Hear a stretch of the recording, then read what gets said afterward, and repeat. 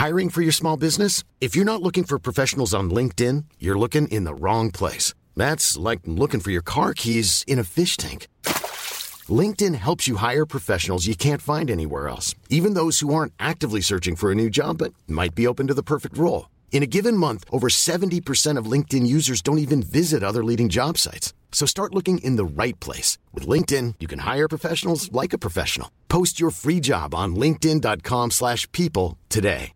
One size fits all seems like a good idea for clothes until you try them on. Same goes for healthcare. That's why United Healthcare offers flexible, budget-friendly coverage for medical, vision, dental, and more. Learn more at uh1.com. Hey, welcome to the Horse Hour podcast. Today my guest is Steph Erdley. She's a Grand Prix dressage rider and recently has competed at her first international show. We're very excited to have Steph join us to tell us how did she get to the international level.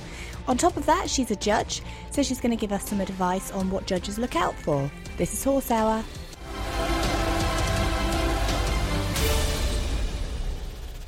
Welcome to Horse Hour. My guest today is a Grand Prix dressage rider. She has recently come back from her first international show. Not only is she an international para coach and a dressage trainer, but she's also been a dressage judge. Steph, how are you?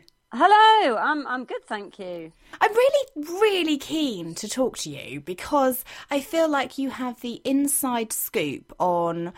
Well, you've got the judge's perspective, so you know what judges will be looking for when we're competing. Yes. I mean, I obviously recently retired from being a judge because you do have to devote quite a lot of time to doing it. You have to undergo quite a lot of training and obviously be available to go to all the shows. And at the minute, my competition career is taking off, so I've resigned from that for the minute.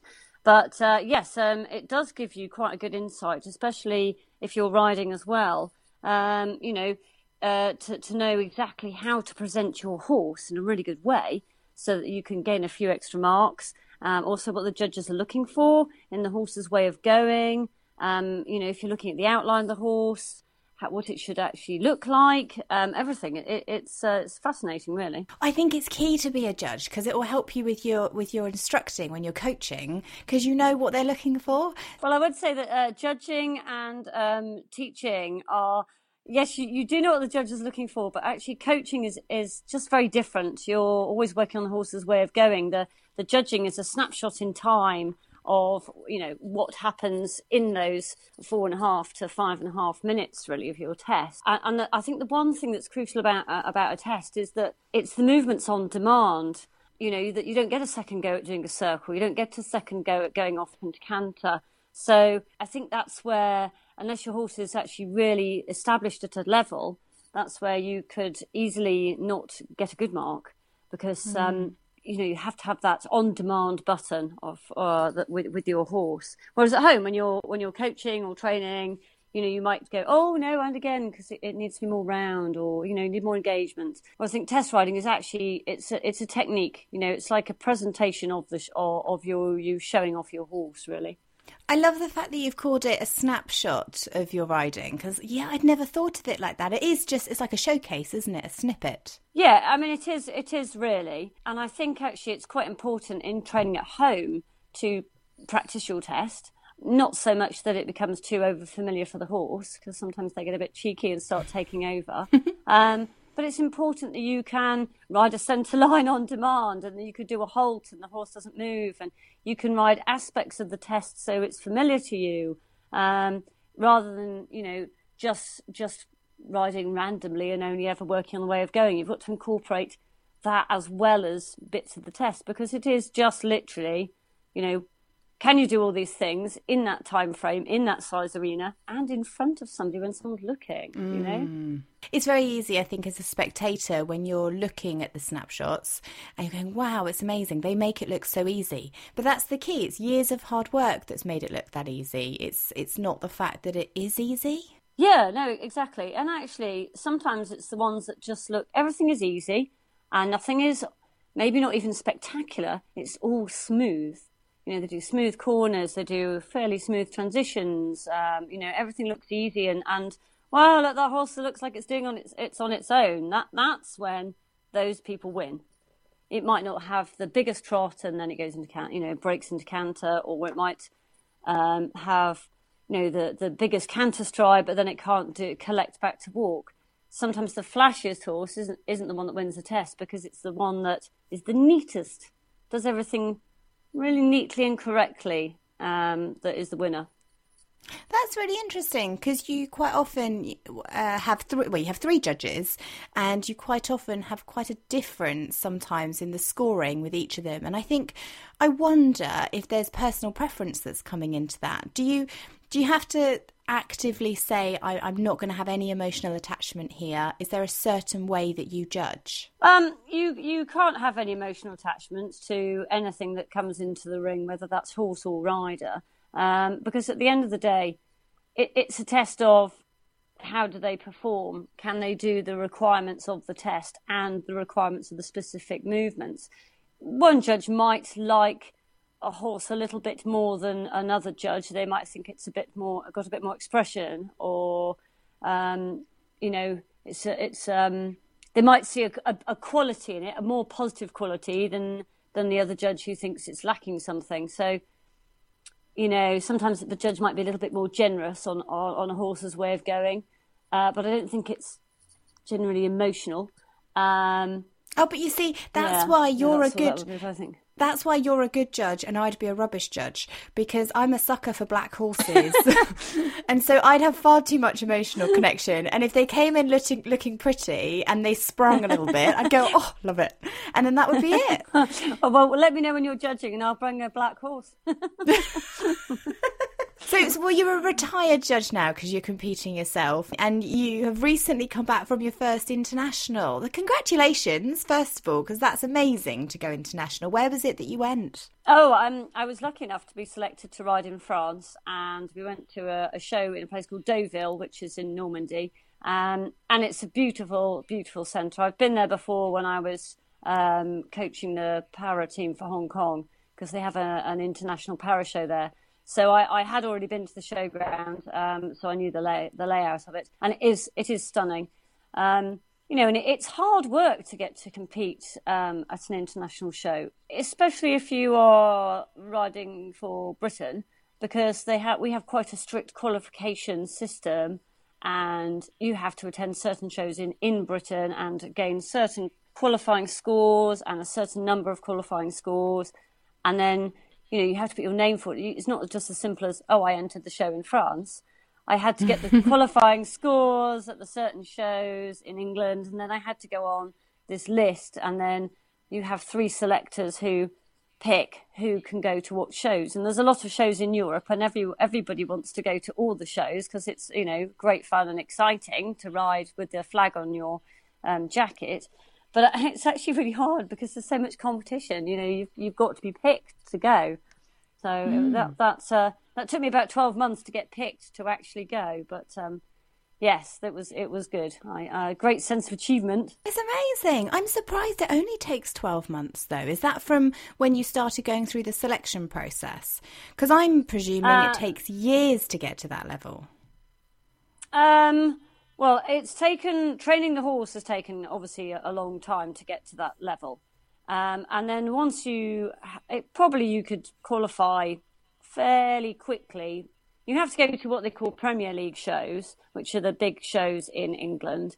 And there's only about 7 of those every year. Or a high profile show, there's a couple of those. And that means it's basically like an elite show. And you have to score a 67 twice in those type of shows. But I think getting selected, that's fairly easy to do. But getting selected, because for example, at Hartpury, they have an international, and that's in the UK. There were 92 people applied for 14 places. So wow. The popularity is what makes it difficult to be selected. I mean, say 10 years ago, it wasn't that difficult to get selected, because you've got to think the sport of dressage has grown so much. It's now incredibly competitive. It's got more competitive. I remember going to watch Hartpury when it might have been 2003 maybe, And that's kind of, they just started running internationals there, and there were about 7 competitors. And now it's one of the biggest shows on the calendar in British dressage, you know.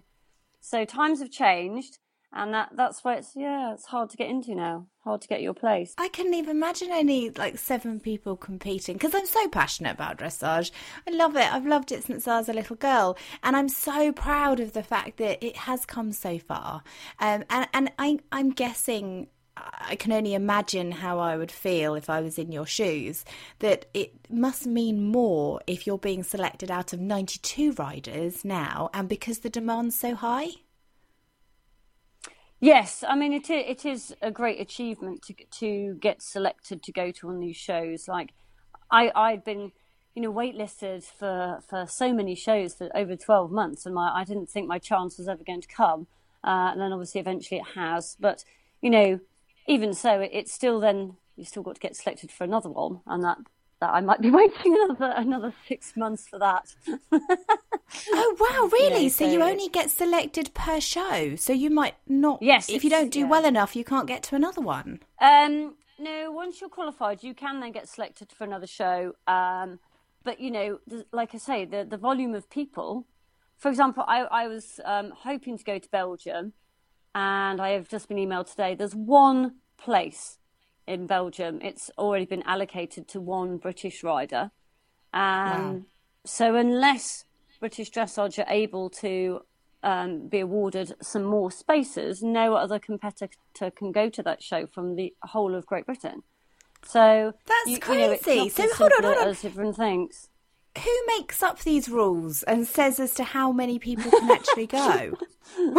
I don't know. It's obviously the show organising committee, and I think normally it works something like, if you're the host nation, you have so many slots, and then the rest of the slots at the show are given to anybody from the whole world. So basically, say for example, at Hartpury there's 35 spaces. They're allocated 15 or maybe 18 for the UK, because we're the host nation, that's in our country. The rest of the spaces are then allocated to other countries. And you can invite, 2 riders per nation or 3 riders per nation. But it's open to, you know, everybody, America, Australia, New Zealand, Germany, everywhere around the world. So that's why the allocation of spaces can often be quite small for other countries. But how is that? That's not, unless you have the same allocation for every competition or every show. How can that be fair? Because if Great Britain are only allocated 1 in Germany, but they might be allocated 3 in America or Australia, surely it should be, if you're the host country, you get given 15 and everybody else gets 3 slots. So no matter what show you go to, you know that it's the same allocation for each country. Surely that would be fairer. I guess so, but I don't quite know how they work it.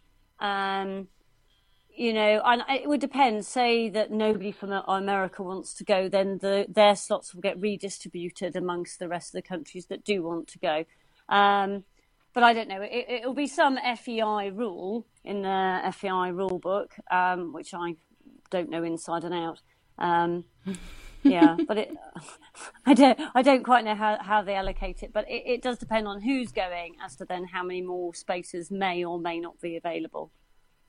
So. Well, massive congratulations for going. I might phone the FEI and have a little word and say this isn't fair and we need to change the whole system because Amy says so. But what was it like then when you got selected and then you had to fly out there?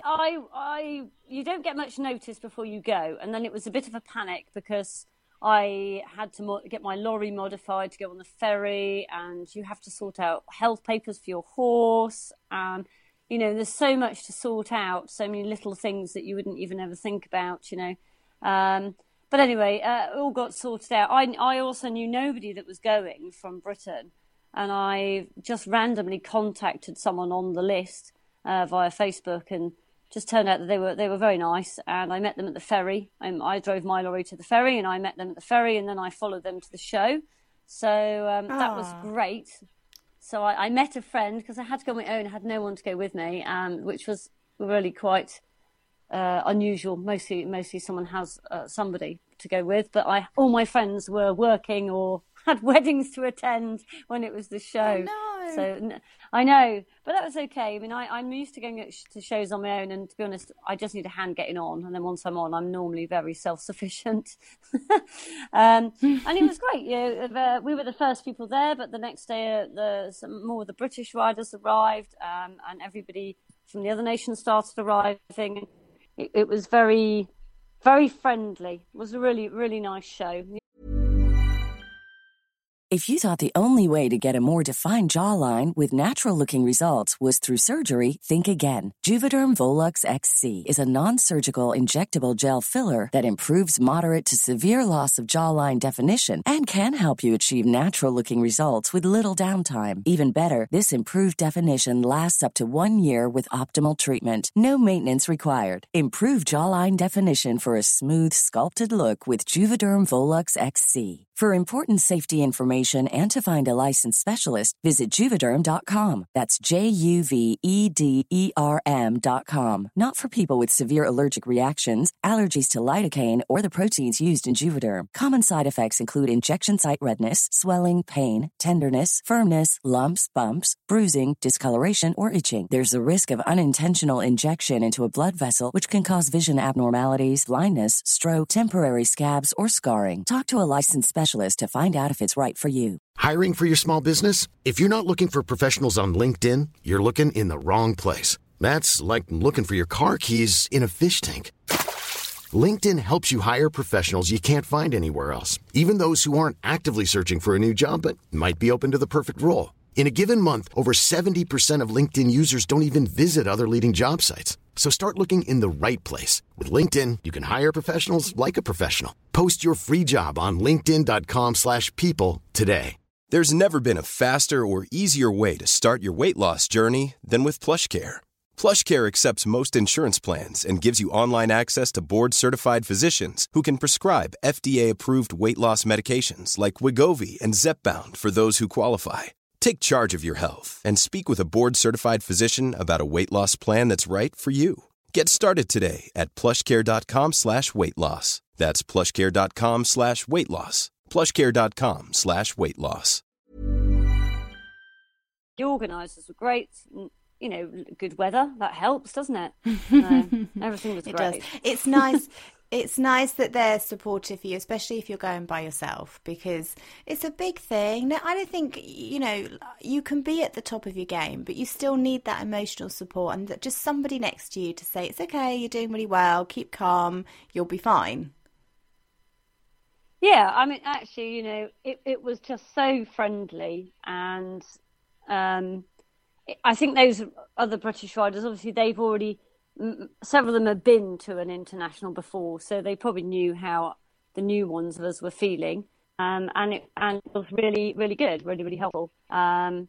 Especially when you're out there with, some of them had their own coach or whatever, but when you're completely self-sufficient, you do need, like you say, someone to go, yeah, that was really good, or it doesn't matter, you'll be better tomorrow. Anything like that, it's always helpful. So how did you get on, Steph? Oh, well, I played safe the first test because my horse is very, very sensitive to noise. And I'd had a real problem the week before at Hartbury where she was just beside herself. I mean, nuts. But very luckily, someone had lent me these ear covers, which they have a soundproofing in them, so they can't really hear anything. And that basically saved my bacon. She's so frightened. And over there, the judges' hut were like mini marquees. They were made out of these plastic flappy stuff. And she hates all that. So, of course, with the ear covers on, she couldn't really hear that. Once you're in the test, it's fine because the little tents have to be, I think, 5 meters away from the side. So they're not right at the edge. And once you're in the ring, the horses normally feel quite comforted about being in something that's very familiar to them. So then that was okay. So I played safe and just got a 66.5, and that was good. And then on the next day, I went for a bit more go, but I had a few mistakes because then she gets a bit quick and a bit sharp and a bit buzzy. But it was a good learning experience, really. I found a lot more out about the horse, and if you're making the step up to the next level, which is going to be Grand Prix, you really have to have so many of your problems ironed out because, everything happens so fast in a Grand Prix test. You actually haven't really got time to change very much. You've literally only got the short ends. Well, really only one short end, which is the top YA. There are other short ends. You're normally doing something like you're going, a rein back or something, or, something's happening. But the only real short end where you're kind of doing nothing is by A. So there's no time, you see. So you have to iron all these problems of, them not being on your aid or being distracted or whatever it might be, or you think, I might need a different bit. All those things have to be worked out before you make that jump. And that, for me, was a really good stepping stone of finding a bit more out about the horse in a much more pressured environment. Well, you've done it, which is amazing. So what happens now then? Do you try for a selection again? Yeah, so like I said, waitlisted at the minute for Belgium. Ideally, I'd like to go to there because then after that, I would like to concentrate on just getting the one-time changes a bit easier because she's not so easy in those. She wasn't a very easy horse to train to do flying changes anyway. And I got kind of stuck at medium level for about 3 years where she wouldn't do a flying change. She was just a nightmare. So her training the one-time changes was never going to be very straightforward, and it isn't straightforward with her. Everything else she can do, all the rest of the things, she's very good at everything else apart from that. Of course, in that Grand Prix test, you've got to do 15. Like I mentioned, about 5. Oh, no. I'm 10 short. 10 short so far. What is it about the flying changes then that she struggles with? Okay, so when she was younger, she didn't have a very strong hind leg, and that's got a lot better through training. She's got a lot stronger and a lot quicker and more flexible with her joints. But that has really been a product of coming to a more advanced level and learning things like piaffe and passage that's made her stronger, and the pirouettes have made her stronger. Whereas before, because she was very long, she had a big paces, but she always propelled herself onto the forehand a bit. And when they're on the forehand, then they're not connected properly. So what she couldn't do enough of was sit and change the weight behind to the new hind leg. And also she got very stressed about it. And like I said, she can get quite upset about things. So I did spend quite a lot of time with her head in the air, just taking off when she got a bit panicked. And when you're teaching a horse something new, of course, you can't really tell them off because then they get more panicked. But equally, you have to correct them because they're not doing it how they're meant to be. But, it's only a horse at the end of the day. It actually doesn't really understand. So she didn't understand for a very long time. And she's not really the cleverest horse. But then the thing was, once she could do a flying change, and I could do it on demand, I was saying earlier about things have to be on demand. I went from not being able to doing them, for 3 years to suddenly one day she could do it. And then within 2 months she was doing into one because everything else was ready. If she could do all the other things, she just couldn't do this flying change thing. So, and now of course it's easy, but of course we still have the problem with the one-times because obviously she was never really quick in the brain and she was never really so good at carrying herself on her hind legs. And for the one-time changes, they have to be find the rhythm, and she doesn't understand the rhythm at the moment because it's a sort of skipping rhythm, isn't it? That's what it looks like, and she can't quite work it out. So she'll do some when she's relaxed, and then if she starts thinking, "Oh, this is a bit hard," then of course when I get a tense horse, it doesn't work. So I have to try and train relaxation into a horse that's a little bit nervy, as well as trying to teach it something it's struggling to work out. But it'll be fine. You have to give a horse like that. It just has to have time. It just has to have time, that's all. But how lovely that you gave her 3 years to give her a chance to learn it and to get her head around it. There's a lot of patience there. I don't know if it was lovely. It was just no choice. No, but a lot of, there are some people that would have said, right, well, after 2 years, this horse isn't going to get it. I need to start looking at getting another horse and finding one. Maybe I've taken her as far as I can. But actually, you just kept going. It's lovely. Yeah, no, I mean, like, she was a good horse, but I think everybody thought that she was never going to do it. And so actually it was a bit of a surprise, really. I think that the reason, if I'm honest, the reason I kept going was because I had actually tried to sell her, but she's actually really quite sharp and nobody would buy her. Oh, no. So there was only one way around it. I had to make it happen. So poor Princess Pepsi, but she's a good girl now. She understands it now. She just wasn't so easy. But then, it doesn't matter. It shows you that if you wait long enough, sometimes it happens. That's my point, absolutely. It's about having patience and not giving up. And although, okay, you were forced into that position a little bit, I think it's even nicer now that people never thought it was going to happen. And now you've just proved that with patience and time, you can make it happen. And it's at the horse's pace, like you said, it was all about fear for her and confusion. She didn't really understand how to do it. And they can get it after a while, it doesn't need to be forced into them. But I've got to ask you, Steph, when you've worn the Great British flag and, you've represented your country, are you then allowed to wear the flag at any future event? Or is it only certain events that you're allowed to have it on your saddle and your clothing? I think you have a pocket badge on your jacket.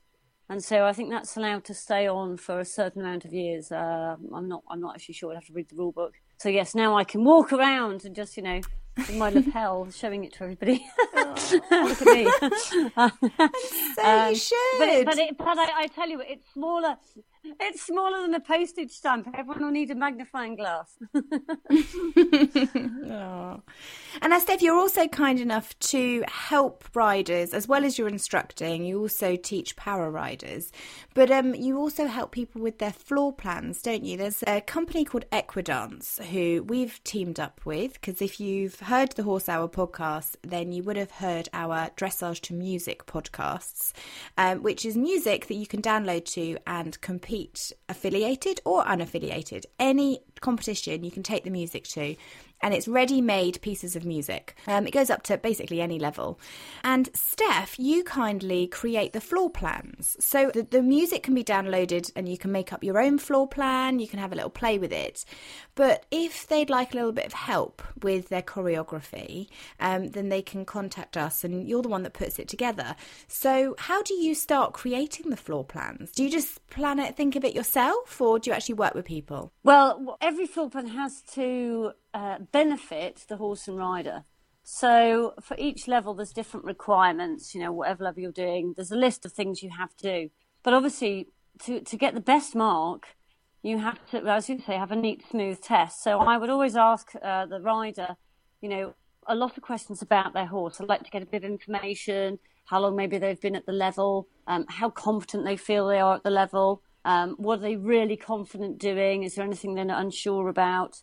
And they might say, but my horse can only do a simple change on a half circle, or the walk is terrible, I need to do it at the far end away from the judge. So when I get all that information and I ask them all about how does the horse walk, how does it trot, can they do, work off the side, because obviously you've got to make the floor plans interesting. What's the canter like? Can they do it on the canter on a diagonal, or are they happy to give them retakes or whatever it might be? I try and get a feel over the phone about their competence and also what they like, what they really like doing with their horse. They'll often say, my horse got this amazing medium trot. So then I can make the most of that and put it in, maybe at the end, make it a spectacular finish for them.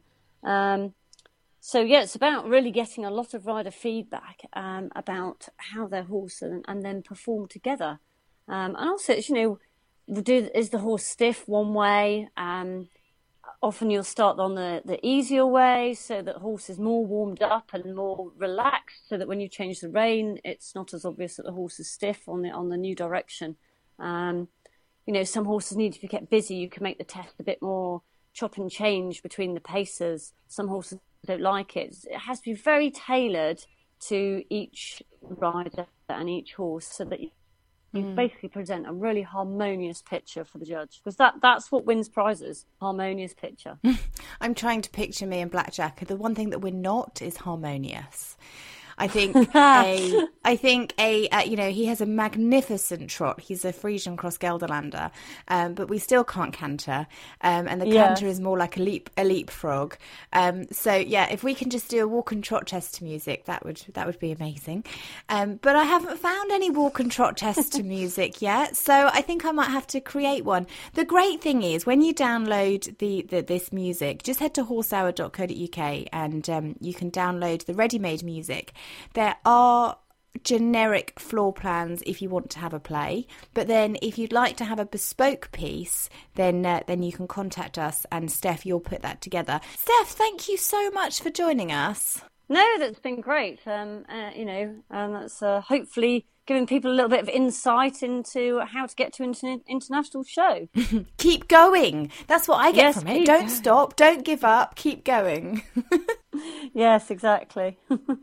Well, and my fingers are tightly crossed for you to get into Belgium. Do let us know how you get on. Will do. Thank you so much. Thanks so much for listening. I hope you enjoyed this week's episode. You can catch up with all previous episodes of the Horse Hour podcast on our website. Just head to horsehour.co.uk. And if you'd like to be on the show, then listen to Horse Hour Live. I'm live every Monday evening between 8 and 9 p.m. That's UK time. And I play a bit of music and we chat about everything that's worrying us in the equestrian world. Tonight's episode is about young horses. When do you think it's too young to train a young horse? We've had lots of debates lately on Horse Hour on Twitter about whether 2, 3 or even 4 is too young to be training a horse, and it can be anything from dressage to jumping. So I'm really keen to get your view on young horses. Just head to our website horsehour.co.uk and you can listen live this evening. Drop me a direct message and you can be on the show. Hope you have a really good week with your horse, and I'll speak to you soon. You've been listening to Horse Hour. Join the community on Twitter, Mondays, 8 p.m. UK time, 3 p.m. Eastern, by using the hashtag Horse Hour. Follow Amy at Amy Stevenson1 and subscribe to us on Acast, iTunes, Stitcher and Player FM.